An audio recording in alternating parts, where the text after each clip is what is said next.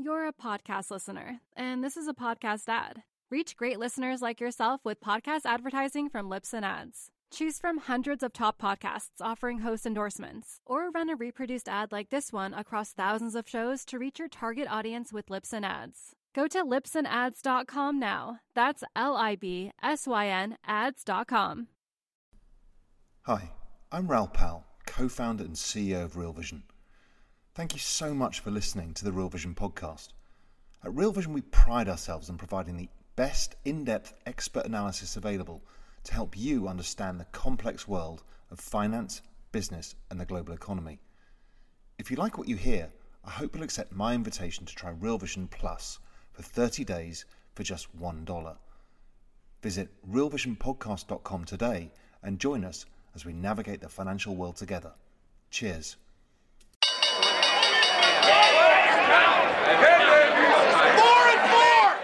When things kind of go crazy and you see the 10% jump or the 10% drop or whatever, I say, okay, so let's not get emotional. I can't make a wise decision right now because there's too much emotional charge in my brain. I've got to take a step back and go through this in a thoughtful manner.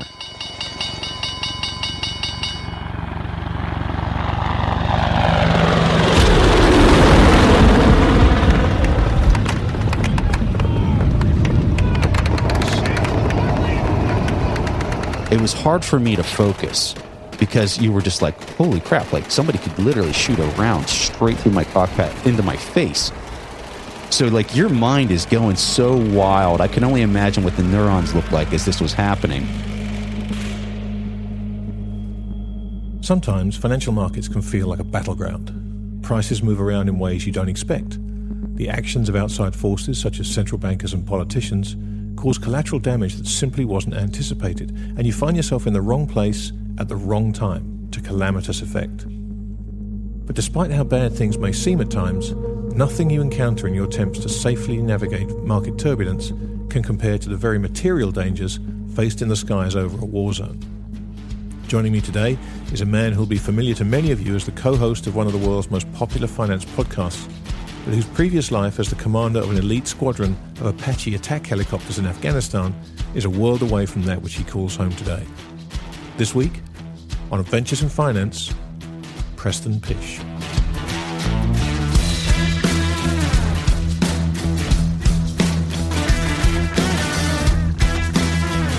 Also on this week's episode, we celebrate the return of our popular Things I Got Wrong feature when Tim Price of Price Value Partners steps up to the plate and shares the kind of life lesson with us you can only get from making a mistake. I'm Grant Williams, and this is Adventures in Finance. Today is October the 5th, 2017, and welcome to episode 36 of Adventures in Finance. To my right, the new king of Twitter, James. How are you, mate? I'm doing okay. I'm dying for an update. How many Twitter followers do we have now? 79. 79 followers. This is what happened last week. What have you been posting to get you from 15 to 79 in a week? I posted absolutely nothing. So this is you've become like a Zen Twitter master. Yeah, there's all this noise out there in the Twitter sphere. I figure I can be a refuge. You can just come to my feed and see the same thing I'd put last week. So the less you post, the more people want to hear from you. I'm counting on it. This could be revolutionary. Well, this could be revolutionary. I'm the counterculture. Yeah, less is more. And now they've given me even more characters to write nothing with. Less is more. Less is more. I'll take that under advisement. Okay. Less is more. Okay. Now, this week we are joined by one of the co-hosts of the Investors podcast. Alongside Stig Brodersen, Preston Pysh is a great commentator on markets, a great observer of the world around him, and a fantastic interviewer. But Preston's career has had a few different twists and turns, which many people out there won't be familiar with. So I've asked him to come on and talk about some of the defining moments in his life. Preston, welcome. Grant, such an honor to be with you guys. I love what you guys do.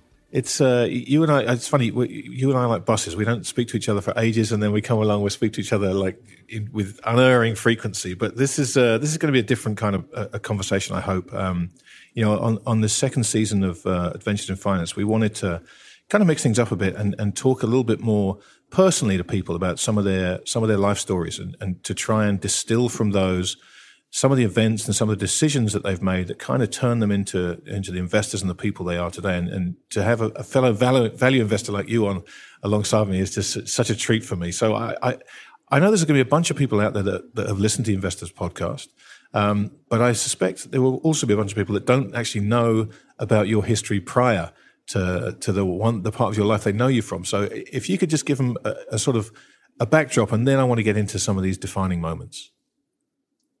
So before I started the Investors Podcast, I was in the military, and I used to fly attack helicopters. And so I graduated from West Point. I got commissioned as an officer, then went off to flight school, and then really, was a pilot, and, ended up commanding a company in Afghanistan. And then we started the Investors Podcast, about probably 10 years after I had became an officer in the Army.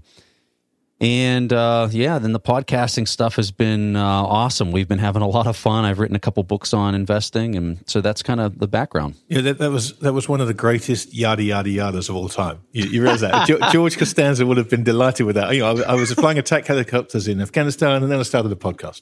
So I'm going to take you back to that yada yada yada piece, and because as I say, what I've thoroughly enjoyed doing this second season is picking defining moments in people's lives and trying to get a sense of, crossroads that came to decisions they had to make, and how that maybe changed the course of their life, or maybe not so as dramatically as that, but it just kind of changed the way they looked on things and thought about stuff. So, I'm sure in your first life there must have been plenty of those moments. I mean, do any of them stand out? Yeah, absolutely. So, the first time I went to Afghanistan was kind of a defining moment for me, and I would argue the second time I went to Afghanistan was even more defining. So the first time I went over there, I was on a staff. I was on a division staff, and kind of, I was on a big base. I was on Bagram Air Base, and worked a lot, kind of more of like a desk job. And I went out on a few flights, but really didn't fly a lot on the first rotation. So that was a really interesting experience. But on the second time that I went back for a second year, I was actually in command of an attack helicopter company. I was in charge of all the attack helicopters that supported the whole Kandahar area. So that was my, that was the area that I was responsible for as a company commander.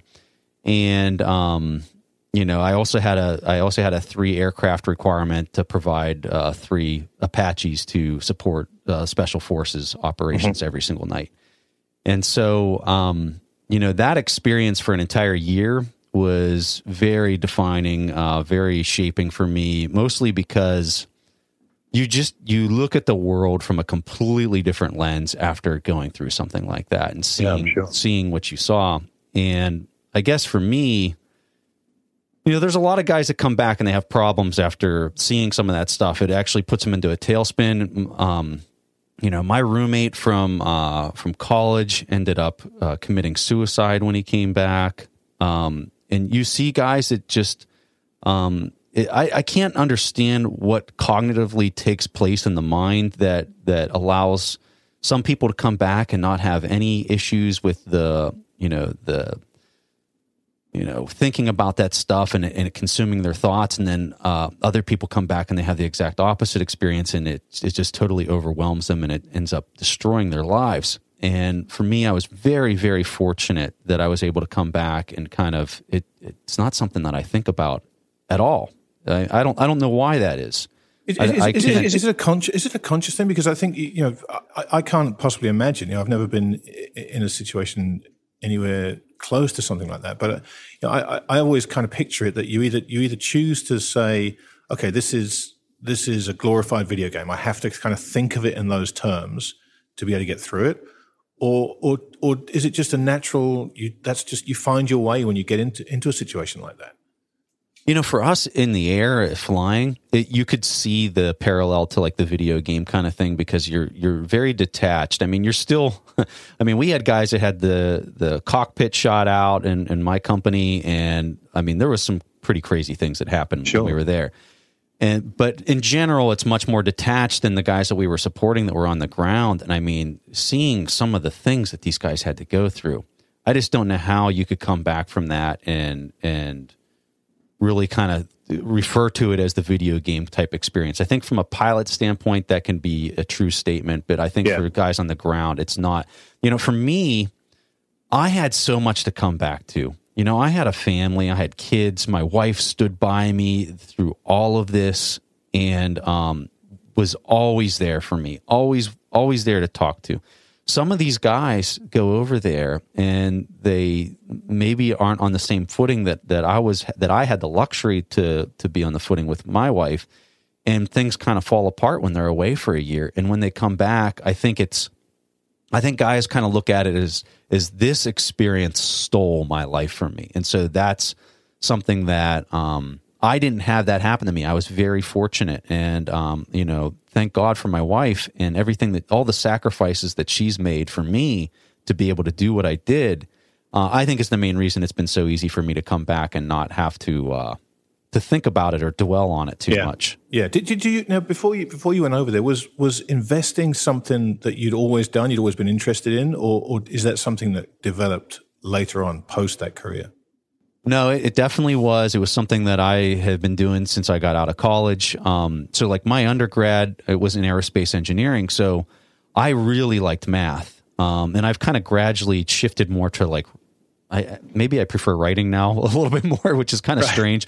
But back then, like I loved doing math. I loved anything that was quantifiable. And so whenever I started figuring out about Warren Buffett and that he kind of had this determine the value of a company and discount cash flows and using math to determine what you think a business is worth, that immediately I was attracted to that. And that was something that made sense to me. So whenever I was, I read security analysis for the first time whenever I was in Afghanistan on my first rotation. That's where I read that book. And I was very active in the markets. I thoroughly enjoyed investing when I was in Afghanistan and when I was in the military. Yeah, it's such an easy equation to make, and I hate to do it, but equating being under fire, I mean, it's completely different. But the mindset of when you have money invested in the stock market, it feels to me, without any experience, of a similar kind of mindset. You've done what you're going to do, and the market is going to take shots at you, and the market is going to try and knock you off your stride and disrupt you. Did you find at the time, you kind of, as you're investing, you're recalling experiences in that life in the military, and it stood you, I would imagine, in pretty good stead. I like this question because I probably wouldn't have talked about this, but because you asked this, you're exactly right, Grant. So here's a story. So I'm over in Afghanistan. The very first time that I got in what we call a kinetic engagement, where we were actually shooting the aircraft, I remember this as clear as like it happened yesterday. And, because it was such a profound moment that you wonder if that's ever going to happen to you when you're training and you're going and you're flying and you're shooting gunnery tables back in the United States, and you practice all this stuff. And I guess in the back of my mind, I guess I always felt like, I'm learning all this stuff, but I doubt I'll probably ever use it. And sure enough, like, I definitely used it. And, I remember in Afghanistan, the very first time that I got in a kinetic engagement with, an enemy force.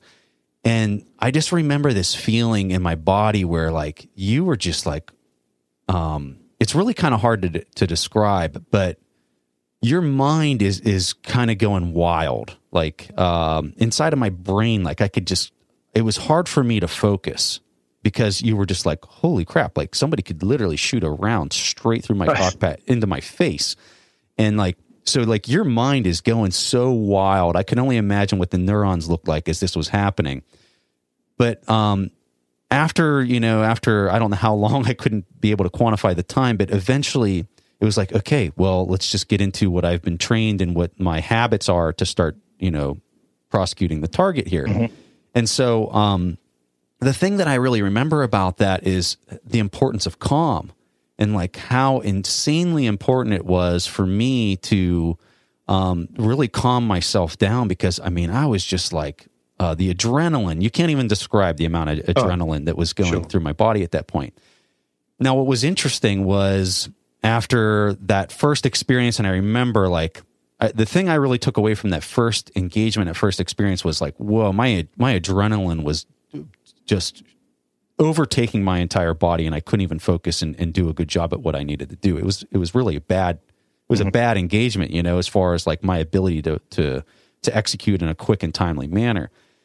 But as time went on, and I had, pretty much these kinetic engagements every single day throughout the whole summer in Kandahar. This was during the surge. I was there during the surge when they dropped the whole new brigade into Kandahar. So it was wild.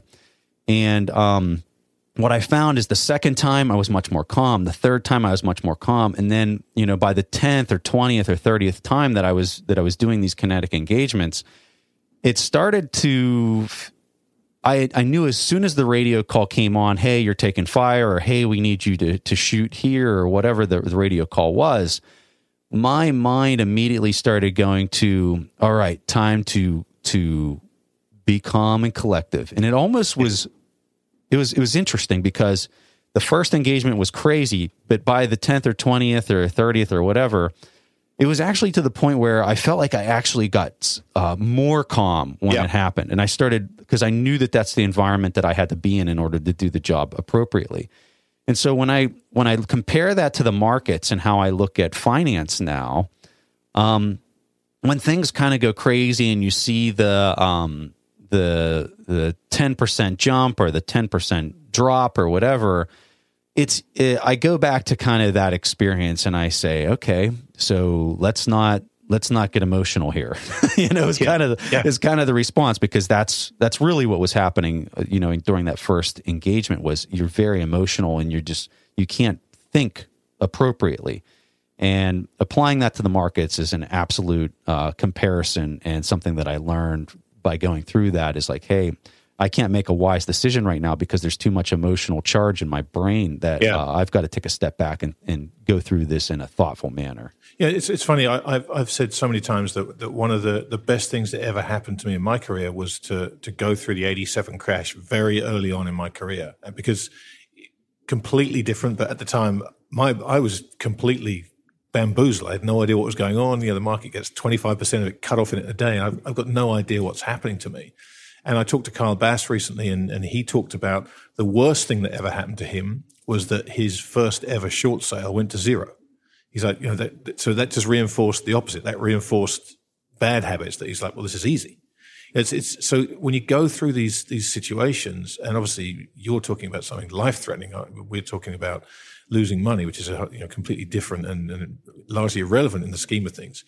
But those experiences that just give you the ability to call upon past situations where you've had to make choices, or you've had to think a certain way and try and rationalize stuff going on around you that you just really don't understand, but you haven't got time to kind of figure it out. It just feels so important to be able to develop that skill. However, whether it's through experience or whether it's through trying to find exercises to test ways to kind of put you under pressure situations and learn how you react to it. Because until, to your point, I'm sure, until you go through all that training, until you're in your cockpit and the first round whistles past you, you have no idea how you're going to react. None.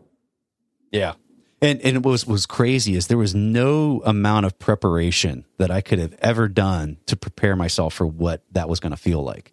Yeah. And it was the wildest feeling, because I just remember how it was like somebody had done a lobotomy on me and like literally removed my brain and put it over there on the shelf. And like I was without a brain, like looking at my brain over there, like, what the hell do I do? And it took a couple, I can't remember the time of how long it took, but eventually I kind of came around and then things calmed down inside of my mind. And then I was able to start doing what I was supposed to do. Now, did you, I'm interested, when you came back from that first kinetic engagement, did you talk to, I guess, the equivalent of a mentor, or a general or a colonel, or someone higher up the command chain, and talk about what had happened, how you'd felt, and ask, how do I deal with this? Or were you left largely on your own to kind of figure it out? So the the company that I was in charge of was probably one of the most battle-tested companies in the entire U.S. Army. I was flying with the 101st Airborne Division is where I was a commander. And so the guys in my own company that were, warrant officers, the pilots, some of these guys, this was their 5th rotation to Afghanistan and flying kinetic engagements every single day for the last, for all 5 years that they had spent in Afghanistan. These guys were total meat eaters. I mean, these guys were beyond battle tested. So it was kind of an interesting dynamic because here I am as the company commander in charge of the company, but I'm the guy with probably the least amount of flying experience relative to the guys that I was in charge of. And so it was amazing because these guys were so professional, so proficient. And so part of our, after we're done with the mission, we come back and we back brief it. And so I would sit down with, my standards pilot, and his name's Jimmy Morrow, one of the best guys you could ever meet. And I mean, just so insanely proficient, it'd make your head spin. And, I'm there watching the tape with Jimmy, and he's kind of going through it with me. And, Jimmy's just pointing out all the errors, but he's also understanding because he knows what I had just experienced. And he's had that same experience, his first kinetic engagement. And so, he's kind of laughing at me a little bit, and he's just like, hey man, you could have done this better. He's pointing out all that stuff. And that's part of why we're able to become very good at it, is because of those procedures of going back and studying the tapes and trying to learn from each other. And it's one of these environments where you sit down and everybody in the room picks apart the mistakes, and we are very, very nitpicky with each other to make sure that we're the absolute best in the entire planet at doing it. This idea of learning from mistakes, I think, is just so crucial. If you want to get better at anything, you have to have the courage to look in the mirror, examine your mistakes, and I think that's a thread which is consistent right the way through every form of life.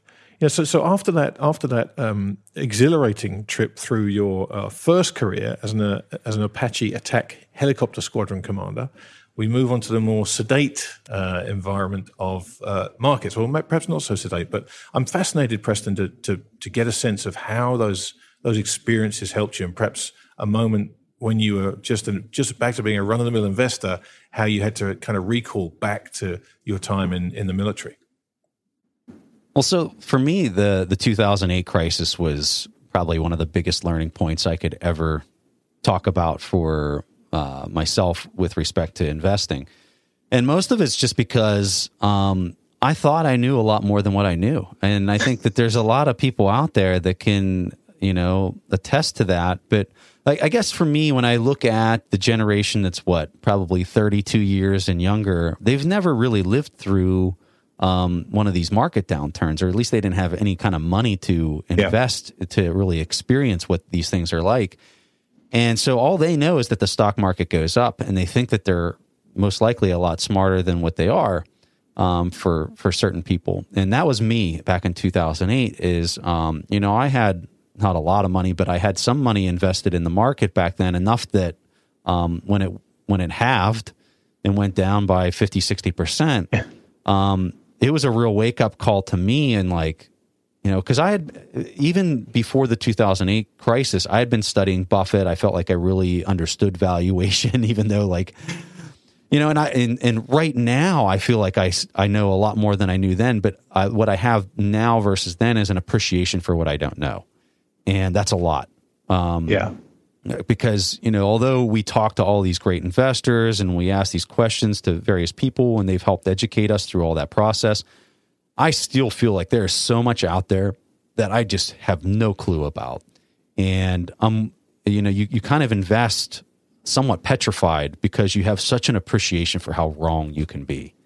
So how did you handle 2008? Because I guess putting you back in that helicopter cockpit, the danger is clear. You've got your radars, you've got your spotters, you know where the danger's coming from. You might not understand the frequency of it or whatever, but you kind of know what you're heading into. With 2008, most people didn't have a clue what was happening. And so when it started happening, and people forget it started happening in 2007, and most people didn't really put two and two together, understand what was going on. How did you react to that once you realized the extent to which the damage was being done? So when these events happen, these big credit events, people often make two mistakes, okay, is my opinion. I think that the first mistake is that they're in the market or they're heavily exposed to the market when it's highly valued like that. And then I think the second mistake that people often make is then when it crashes, they get all emotional and then they sell the position at the very worst time. And so it's like a double whammy, and it happens in a very short amount of time. And you really need to be doing the exact opposite. You should be you should be exposed very little at the top. I would say the exception to that is if you have a large amount of capital gains in a position, then maybe you just want to hold it and ride it out and just chalk that up to part of the process of owning a business, But a lot of people aren't in that position. A lot of people are taking new positions in the last year or 2 years, and their capital gains are pretty minimal. So they're just basically asking for it, And so those mistakes, when I look back at what I did during the 2008 crisis, I was absolutely heavily exposed in equities and risk assets during the 2008, 2007 top. And then when the market crashed, I didn't make the second mistake where I sold. I just continued to hold it. And saying I was calm is probably a bad way to put it, because I was looking at it and I was scared to death, and I didn't know necessarily how long it was going to take or if it was going to come back up, because when you're in the deepest part of that, you're like, I'm never going to get that money back, But I did continue to hold the positions that I had. And then and this is another thing that I think I did all right, was with the cash flow that I had coming in during the 2008, 2009 timeframe when the market was down, I was buying. So I wasn't selling positions, I was buying positions. And so I would say I didn't make both of the mistakes, but I definitely made the first one with my exposure level. And I think that was a huge learning point for me. And to be honest with you, on our show, we've been talking about how expensive the market's been since really we've been doing the show for the last, 3 years at this point, because we've been at a Shiller PE of 27 to 30 since we've been doing the show. And so we've been talking about how expensive the market is and how you need to, what's your exposure, and this thing just keeps running and running. And Grant, as you and I know, it's mostly because of the manipulation with the central banks that's causing this drawn out credit cycle that's different than anything we've seen in the past as far as the duration of how long this thing could potentially run. And so maybe I'm making a little bit of a mistake there because I'm not accounting for how long this could stretch out. But at the end of the day, I guess for me, I'm looking at what yield am I missing out on by playing it more conservative and being defensive and not being heavily exposed at the top of the credit cycle. And the yield I'm missing out on, in my opinion, is around 3% tops for the yield that I'm missing into the long term. So that's something I'm fine with. Other people might not be fine with that. They might want to chase the top of this, and then they can kind of learn the method that works for them is probably the best way I could say it. But those are definitely learning experiences that all go back to the 2008 crisis and how I experienced that. Yeah, I listened to you talk about your experience as a helicopter pilot, and I listened to you as a value investor. And it's funny, both of those disciplines, they necessarily almost take away one of those mistakes, because they teach you there's a time to play defense and a time to play offense. And there are times when you have to protect yourself, and there are times when you have to go on the attack. And the beauty of having a value framework, to me, is you take away. It's a very subjective. It's a very objective thing. Value is value, and once you have your framework, the same as you have your training as a helicopter pilot, you have your value framework, and then you see those flags getting triggered, and you see, this is value here. It almost becomes that trained response is okay. And that does enable you to buy in the depths of February, March of 2009, when everybody else is selling everything.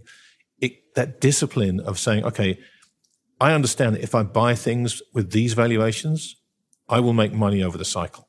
And that discipline to step in when you have to, even though everything is screaming, don't do this, it's a very difficult skill to learn, but to me, it's absolutely invaluable.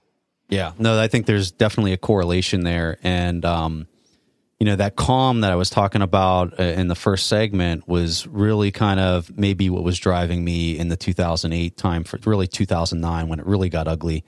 The beginning of the summer of 2009, I remember it just being, just horrendous, and just reinforcing the ideas. Hey, what goes up must come down, and what goes down must come up. That's how these cycles work, and so that understanding, that simplicity, and just trying to remain vigilant and calm during those times is what really helped me not make the second mistake during the 2008 crisis. Yeah, fantastic lessons, Preston. That was awesome. Now, I mean, I'm going to shift tone now. We can get away from this, and instead of a helicopter, I'm going to put you in a rocket ship. So you've been to Afghanistan. You're now going to Mars. I'm going to stick you on Elon's rocket. I'm going to send you up to Mars, and I'm going to allow you to take a few things with you. But I'm going to be pretty picky about this. Elon hasn't defaulted yet. Not yet. Hopefully we'll. He doesn't default while you're up there. That would be the worst. That would be the worst case. So I'm going to allow you to take one book, one CD, one movie on DVD. I'm going to allow you to take one piece of technology, and I'm going to get someone to needlepoint a nice quote for you that you can take and frame and hang up when you get up there. So let's start with the book. I apologize in advance for this, because if someone made me choose one of any of these things, it would take me like 6 weeks to go through the list. But I'm going to put you on the spot. So what's the book you're taking with you? The book I'm taking with me. Okay. This one's a strange one, and this is definitely something that I've never talked about on our podcast, and it might take people by surprise because they're probably going to think I'm going to say some investing book, but it's definitely not it. The book that I think had probably one of the most profound impacts on me as a person is this book called Life After Life, and it's by Dr. Raymond Moody. There's just, if people are listening to this and they're researching the book, there's other books out there called Life After Life. So make sure that if you're looking to buy this book, the one by Dr. Raymond Moody is the one that I'm referencing. Do not take the wrong one of these to Mars with you. That would really suck. Yes. I think the other one's, a fiction book, but this book was really profound for me, and I read this after coming back from Afghanistan, and it was something that really had a huge impact and like a turning point in the way that I viewed the world and kind of my interactions with other people. And what the book's about is this doctor, his name's Dr. Moody. He interviewed 100 people that had near-death experiences, and so this is, like I said, this is kind of a strange book. And what he did is he after interviewing 100 people with near-death experiences, he found the common thread amongst the stories. He tells the stories in the book, which are just fascinating stories. And then he ties a common thread between all the stories and the things that he took away from interviewing all these people. And, whether you believe this stuff or not, it doesn't really matter. Whether you believe the stories that people were telling in the book, I don't think that that's really the important part. The important part was what he captured, the common threads of what these people said that they took away from that experience that I found just insanely valuable. And there was 3 main points that people took away from this book, the common threads that he took away from interviewing these people. The first one that he talks about that everyone had a sense of after going through a near-death experience was this idea that we're all connected. That, I'm connected to you in some way and you're connected, but everybody in the world is connected. And what he talks about is this idea that because of this connectivity, you're almost, what you do to other people and what you put out there, specifically with respect to your intentions, is what's actually returned to you. That intention that you put out there in the world is actually a return to you. And so the people and the things that you interact with in the world are actually a mirror into your own self and your own, being. And that idea had such a profound impact on me, because when you think of it, it's almost like you're going around throwing boomerangs all day, right, with like intentions attached to them. So like, I can go to a doctor's office and steal medicine with the intention to save my wife because she's ill. Or I can go to the doctor's office to steal medicine in order to sell it and make a profit. Those are the same act, but two different intentions. And when you think about what's my intention of every single action that you're doing all day long, if those intentions are bad intentions or ill-conceived intentions that have a negative connotation to them, that's what's going to be returned to you through this system and this network of people that you're around. The thing that's hard for people to understand is that the way, for me, the way that the universe works is that time is not associated with the return of the intention. And so you might do something, you might put something out there, but that intention might not return to you for 10 years. Sometimes you see the intention literally return in like 2 seconds, like these videos of people that kick something and then they fall down and hurt themselves. You know what I mean? Like the intention was returned like immediately. But I think that's what confuses everyone in the world is this idea that they think that they can do anything and that sometimes it comes back to them, sometimes it doesn't, because of this time illusion that occurs, and they don't attribute it to what maybe they did in their past or something that they had put out into the, it goes back to like basic physics, anything that you put out there has a returning reaction to it. And I think we see that with market cycles and everything else that we look at. Sorry to go on about this book for so long, but there was another 2 really important points in this book that I want to talk about. The other point was this idea of love being so dominant and such an important force that when you have this pure intention and this pure love for other people, you're going to see how much easier things are going to start returning to you and have a positive impact in your life. And then the third thing was the importance of education. And these people that had these near-death experiences came back with this understanding that it was so important for them to study and learn as much as they possibly could. That was such a overwhelming response that everybody that he interviewed had that same thing. Like, I've got to learn as much as possible. I've got to study. And so after I read that in this book, I went on a rampage of just trying to read at all times. Anytime I have a lull in my day, I probably have earbuds in, I'm listening to a book, or I'm reading something if I'm not spending time with my family. Fantastic. Well, I have a stack of books, literally, that's like 3 feet high next to my bed, and now I've got 2 more. I've got this one and Living with a Seal, and then I'm going to go. As soon as I hang up the phone from you, I'm going to go and order both those on Amazon. Well, that took me by surprise, but what a fascinating book. Now we move on to this is the hardest of mine. This is the CD. Now, if I had to take one piece of music up with me, man, I don't know. I think maybe I'd skip the flight to Mars, but I'm not going to give you that luxury. So what CD are you taking with you? This one was easy. This one took me 1 second to decide. Really? Yeah. I would take Journey's Greatest Hits. All right. Okay. All right. Yeah, I'm a big Journey fan. And, I really like the new lead singer there that they pulled out of the Philippines. He's phenomenal. Now, did you hear this story about how that came about? It's unbelievable. It's an unbelievable story, and we won't go into it now. But anyone listening to this can, if you Google that, it's up there. The whole story. I think ABC or 60 Minutes did a segment on it. It's just an astounding story. I don't know if you've ever seen the movie Rockstar, but I have. Mark Wahlberg and Jennifer Aniston, right? Yeah, Mark Wahlberg's in that movie, and whenever I think of that movie and I think of Journey, like that's literally what happened to this guy from the Philippines. Exactly right. It's an insane story. All right. Well, I'm happy and disappointed that you found that so easy. Let's see if we can stump you with the movie. Which movie are you taking up with you? This one was hard for me because I'm not, to be honest with you, I'm not a big movie person. I haven't really seen too many movies in my life. I'm more of a book person, but one movie that I can say that was I felt really inspirational was a movie called Remember the Titans. I'm sure most people have seen this. Great movie. I just really like this movie. I like the message of this movie. I think that it relates not just to race struggles that we have in the U.S., but just really struggles in general, and like how everyone in the world is different, and we've got to learn to come together and work together and treat each other with respect and remove the ego and just get along. That's why I really like that movie. I thought it was fantastic. Yeah, that's a great choice. What have we got left? We got a piece of technology. We'll see. I think I know where everyone's going to go with this, but maybe you've surprised me an awful lot in the last hour. So let's see if you can surprise me with this one. I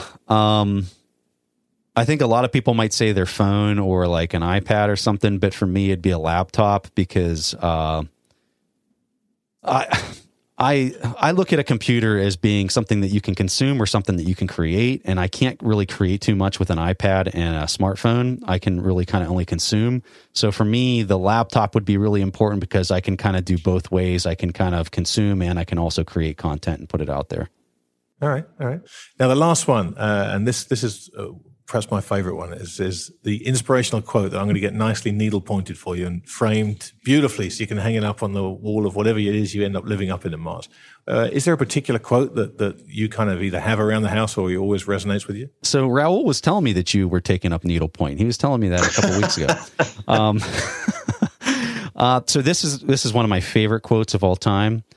This is by Maya Angelou, and she says, "I've learned that people will forget what you said, people will forget what you did, but people will never forget how you made them feel." And I find so much truth in that. When I think back to people from like high school or wherever from years and years ago, and I think about people that I like and people that I don't like, I can't really say what they said to me or what they did or any of that stuff, but I definitely remember how they made me feel. And so this quote, I think, is really important for people to think about whenever they have just day-to-day interactions with anybody, and think about how you're making other people feel whenever you say things or do things. It is a great quote. I was mouthing that quote along to James as you said it. It's one of my favorite quotes too. It's fantastic. Well, this has been it's just so much fun and just fascinating to get insights into two very, very different lights. But before we go, I really want to make sure that everyone listening gets a chance to find out more about the Investors Podcast, which is an absolute must listen for me and should be for everybody out there now, and your other work. How can people find you? Tell us all about everything you do, because it's great stuff. Yeah, so the podcast, we kind of have like this conflicting branding thing going on with our podcast. The name of it's the Investors Podcast, but if you search for it on iTunes, you're probably going to see it as We Study Billionaires. And we'd love to have some of the listeners from Real Vision to come over and listen to some of our stuff. As the name says, we just kind of study anything that billionaires do and try to understand what makes them tick. I also have a website called Buffett's Books, which it's a completely free website. There's about 10 hours of video lessons in there that literally are 100% free. You don't have to pay for anything. If you're trying to understand how Warren Buffett invests, I take a person from not knowing anything up to doing their own discount cash flows with free calculators on the website. I try to point as many people there because it's just completely free, and I think it'll help people a lot with trying to understand how he invests. And then I'm on Twitter. If you guys want to hit me up, Preston Pish on Twitter. Fantastic. Preston, listen, I can't thank you enough for taking so much time to sit and talk to us today. Every time I get a chance to chat with you, I enjoy it, and this has raised the bar yet again. So you got some work to do next time we talk, my friend. Oh, I really appreciate it, Grant. Such a pleasure and honored to be with Real Vision. All right, well, now it's time to return to Things I Got Wrong, which was our most popular segment from our first season. Now, in this, we find someone with plenty of experience in the markets and get them to sit down and do what people do far too infrequently, and that's discuss mistakes they've made. And by talking about those mistakes and picking out the lessons that people have learned, hopefully we can save some people listening from making the same mistakes themselves. And this week, I am delighted to be joined by a good friend of mine from London, Tim Price, for Price Value Partners. He's also the author of a great book called Investing Through the Looking Glass. So, Tim, thanks for being a part of this. My pleasure. Well, we were chatting off air, and I did say to you that when trying to think of someone I knew that would have got something wrong, your name jumped straight to mind. But not so much for the fact that you got something wrong, but for the fact that I know you'll be more than open to talking about it. So let's go back to that fateful day and tell us what happened. Okay, so we had 2008, and we did tolerably well. We didn't lose too much money in 2008 for clients as a whole. Because we were very diversified and think pretty much most of what we earned, what we owned then for clients made sense. So I'm not going to beat myself up over, if you like, sort of the bigger picture of asset allocation. High quality bonds worked. Value equity didn't lose anything like the amount of money that the broad markets did, and certainly not the growthiest type. But the global macro exposure was painful, and it was doubly painful because we were, with the benefit of hindsight, in the wrong structures for that market. And gold, of course, worked nicely.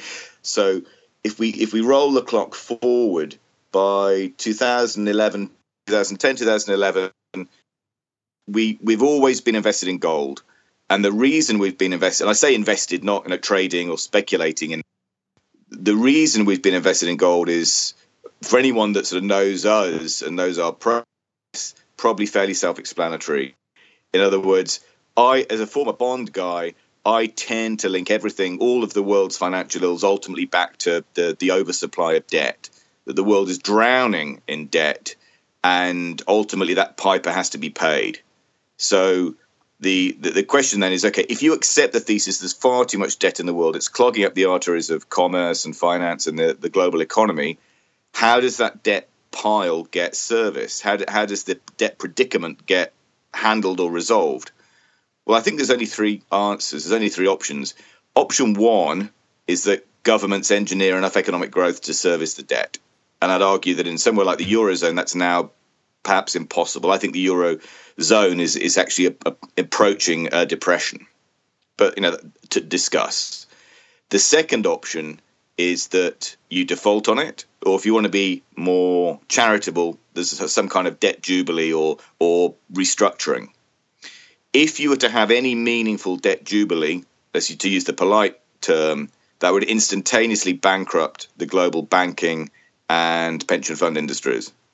The very people that the authorities have moved heaven and earth to try and support for the last 10 years. So that doesn't make any sense. The third option, therefore, is the one I think that's ultimately the one that's most politically expedient, and is also the one that happens to be the one that every heavily indebted government throughout all history has resorted, namely inflated away, inflationism, an explicit policy of state-sanctioned inflationism. So with that, if you like, as the sort of the overarching, bigger picture, long-term thesis, it for us, and that hasn't changed, by the way.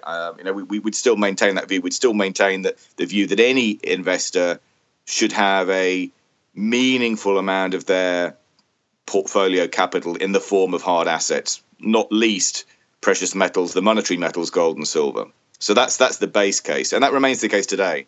However, by 2011, 2012, because we felt that with the gold price rising, we were being vindicated in this approach, we perhaps got, with the benefit of hindsight, a little bit overconfident. So in addition to being exposed to pure bullion, we also had exposure to large cap gold miners. And for those clients who had a sufficiently high risk appetite, we even had exposure to small caps as well. And this gets to the second part, which is the real big thing point of the sort of this anecdote. By 2011, 2012, we'd started to invest in one specific fund. I won't name it so that the guilty aren't identified, but we started to invest in one specific small cap, almost micro cap gold fund, gold equity fund. And not only that, but it was a closed-ended fund into the bargain. And it was a closed-ended fund that never really got to critical mass. So by the time the gold price started to weaken after 2012, and it clearly weakened quite dramatically, but it could not have been any worse an experience than having some of your exposure to precious metal in the form of a microcap, illiquid, closed-ended fund, because ultimately the thing got wound up, and it was the most disastrous investment we've ever made. So there's a ton of stuff to talk about now. Obviously, the idea of owning gold is not unfamiliar to me. Let's put it that way. But for the people out there listening to this that do that themselves, how has that changed the way that you invest in precious metals? Well, it's actually refined the way we think about particularly equity market investing across the piece. So it certainly led us to put even more focus on keeping things simple. So the keeping things simple approach is to use bullion through a cost-effective medium, either pure bullion or some fund that invests in allocated gold inexpensively. It's also led us to think a little bit more carefully and defensively about, bluntly, rather than just buying into an approach, buying into a thesis, then also to have the discipline only ever to continually circle back to bottom-up valuation rather than just buying into a long-term thesis that you think is bulletproof. So in terms of equity investing, we now, even if we think it's a sector that's a sector or a company that's going to do amazingly well, which doesn't tend to be the case for us because we don't try and take sort of big picture top-down calls. But even if we couldn't be more excited by the prospects of a business, we now have we try and maintain the discipline only ever to buy the shares of that business when it stacks up from a sort of Benjamin Graham style valuation basis. In other words, I quite like old-fashioned metrics like price to book and PE. And my colleague Killian, who's co-manager of the business and the fund that we run, he tends to focus on the enterprise value to cash from operations. Why? Because cash flow in particular, you can't fake in the same way that you can fake revenues or earnings. So the good aspect of that otherwise very painful experience was that it forced us to go back to first principles and to say, look, the objective here fundamentally is not to lose money. No matter what we think about a company's potential, we have to have the discipline never ever to overpay. So in other words, if I had to talk about it in PE terms or price to book terms, which is quite crude metrics, I accept, we'll never typically try and pay more than a double-digit mid-percentage teen PE, and we'll never pay more than a price to book of about 1.5 times. Whatever the situation, because we know there will be occasions, even for the best companies, when you can pick them up at book value or cheaper even than that in extremis. So it was the pain of the sort of the gold microcap trade did teach us and reinforce the lesson of no matter how confident you are about a proposition, never ever overpay, because that way at least you can minimize the risk of loss. Yeah, John. I don't want to date you, so I'm going to let you do that. But you've been around in these markets a long time, and I always find it interesting how many experienced professionals learn a lot of their lessons in 08. You can be doing this for a long, long time, and then suddenly something comes out the blue, and it's been almost too easy to shrug 08 off for a lot of people because it kind of happened, and it's because of the response and the way markets have reacted once they bottomed out in March of 09. A lot of people have just kind of forgotten about it because we've had almost a whole generation of people in the industry now who didn't see 08, who joined the market after that and have just seen rising markets. So it's fascinating. I think that's right. I think the even scarier thing, the problem, I guess, is that one tries not to put too much emphasis on one specific situation, because the 08 experience was clearly very extreme. But one tries not to be continually biased, sort of looking over one shoulder at what happened then, because the world has completely changed since then. So whatever form the next crisis, and clearly there will be a next crisis, whatever form that takes, it's unlikely to go down the same way that it did 9 years ago. But the thing I think that's even scarier is, forget the fact that there may be quite a lot of people that never experienced 08. I think the much bigger problem is that there is now probably nobody alive in a dealing room that's ever seen a rising interest rate cycle. Yeah, no, that's absolutely right. That's absolutely right. And I've spoken to numerous people about that. I think that will become a huge problem. So I just want to go back to one more thing before I let you go. This idea that you spoke about, the danger of buying into an idea. When you look at the landscape today and you look at the rise of ETFs and passive investing, how do you square those two seemingly contrasting ideals away with each other? It's a good question. I'm probably going to sound a bit jaundiced because as an active manager, I wholly accept that it's like, I do have a dog in this fight. Yeah. But notwithstanding that, I have to come to the conclusion that, I'm putting motives to other people's behavior, because we although we use ETFs, we'll use ETFs in the most efficient markets. It doesn't make any sense to us to use ETFs in the least efficient markets, and amongst which would be, sectors of the stock market. So with the caveat that I'm attributing motives to other people, the concern I would have is that I suspect investors, many ETF investors, are guilty of being penny wise and pound foolish. They are seeing low cost, as in the cost of owning an ETF vehicle, a passive fund, and treating that as consistent with low price, when they're completely the opposite thing. So because it's cheap and easy to get into a market, doesn't necessarily mean it's the market you want to be in.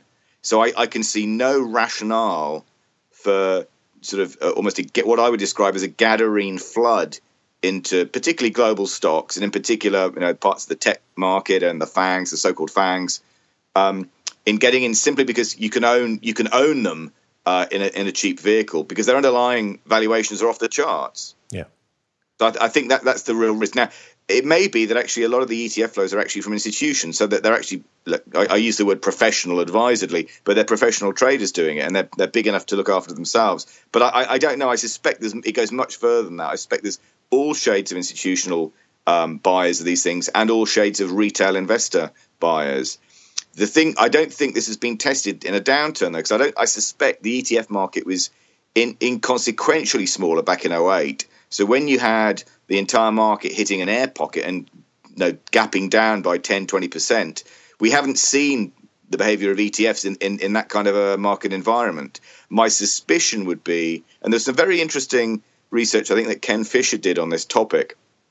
If you look at the turnover of funds, perversely, the guys who buy higher cost active funds, they tend to leave well alone. It's because they're aware they've paid an entry price, and that's, if you like, they've paid an entry tax, and as a result, they don't want to sell out too quickly. The guys who've bought low cost passives haven't paid any great premium, and as a result, they have a tendency to overtrade this stuff. So I suspect that again, it's a presumption, but I suspect that the average ETF investor is on a real hair trigger. We don't know how they're going to behave when the market suddenly finally gaps down by a meaningful amount. But I think it could be just as disastrous as so-called portfolio insurance was in 1987. Yeah, when the selling just becomes a self-fulfilling prophecy. Yeah, I completely agree. I had a long conversation with Steve Bregman about this exact thing, and this idea that this whole industry has built and grown during a period of one-way markets is great, but it does remain to be seen what happens when the momentum that's carried everything higher turns the other way. And you and I have been around long enough, and to the point of this little segment, we've made enough mistakes to know that will always happen. Tim, it's been a great pleasure. Thank you so much for joining us and sharing that story with us, and hopefully everybody got something out of it. Great stuff. Thank you. All right, well, that concludes a remarkable episode of Adventures in Finance. Before we close, our usual legal disclaimer: anything you heard on this episode should not be considered as trading advice. These are our opinions and the opinions of our contributors. So please do your fundamental research, chart your technicals, place your stops, and always trade responsibly. Next week, we will be back with our usual Things I Got Wrong segment, and a very special guest, Dr. Harold Malmgren, is going to join us. And we're going to sit and talk about his experiences in the White House during the Cuban Missile Crisis. With everything going on the Korean Peninsula, this is a conversation you are not going to want to miss, I promise you. In the meantime, if you've got an interesting question about this week's show or anything else you've heard on Adventures in Finance, then we'd love to hear from you. So please send us an email or leave us a voice note at podcast@realvision.com. If you enjoyed what you heard, then please subscribe to us on iTunes. Review, schmoo. I still can't figure this thing out. It's a love-hate relationship with you, isn't it? Yeah. You love reading them, but you don't know what they do. No, I don't read them. I can't read them. You never know. I'm too fragile. I'm way too fragile. To keep up to date with the latest interviews, research publications, and, of course, podcast episodes, please follow us on Twitter @RealVision.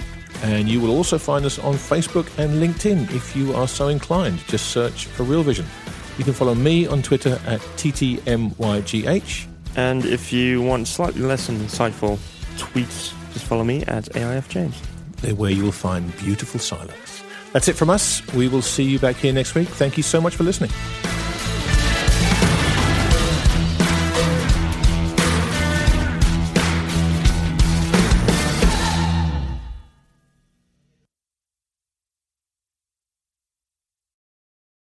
You're a podcast listener, and this is a podcast ad. Reach great listeners like yourself with podcast advertising from Libsyn Ads. Choose from hundreds of top podcasts offering host endorsements, or run a reproduced ad like this one across thousands of shows to reach your target audience with Libsyn Ads. Go to libsynads.com now. That's LIBSYN ads.com.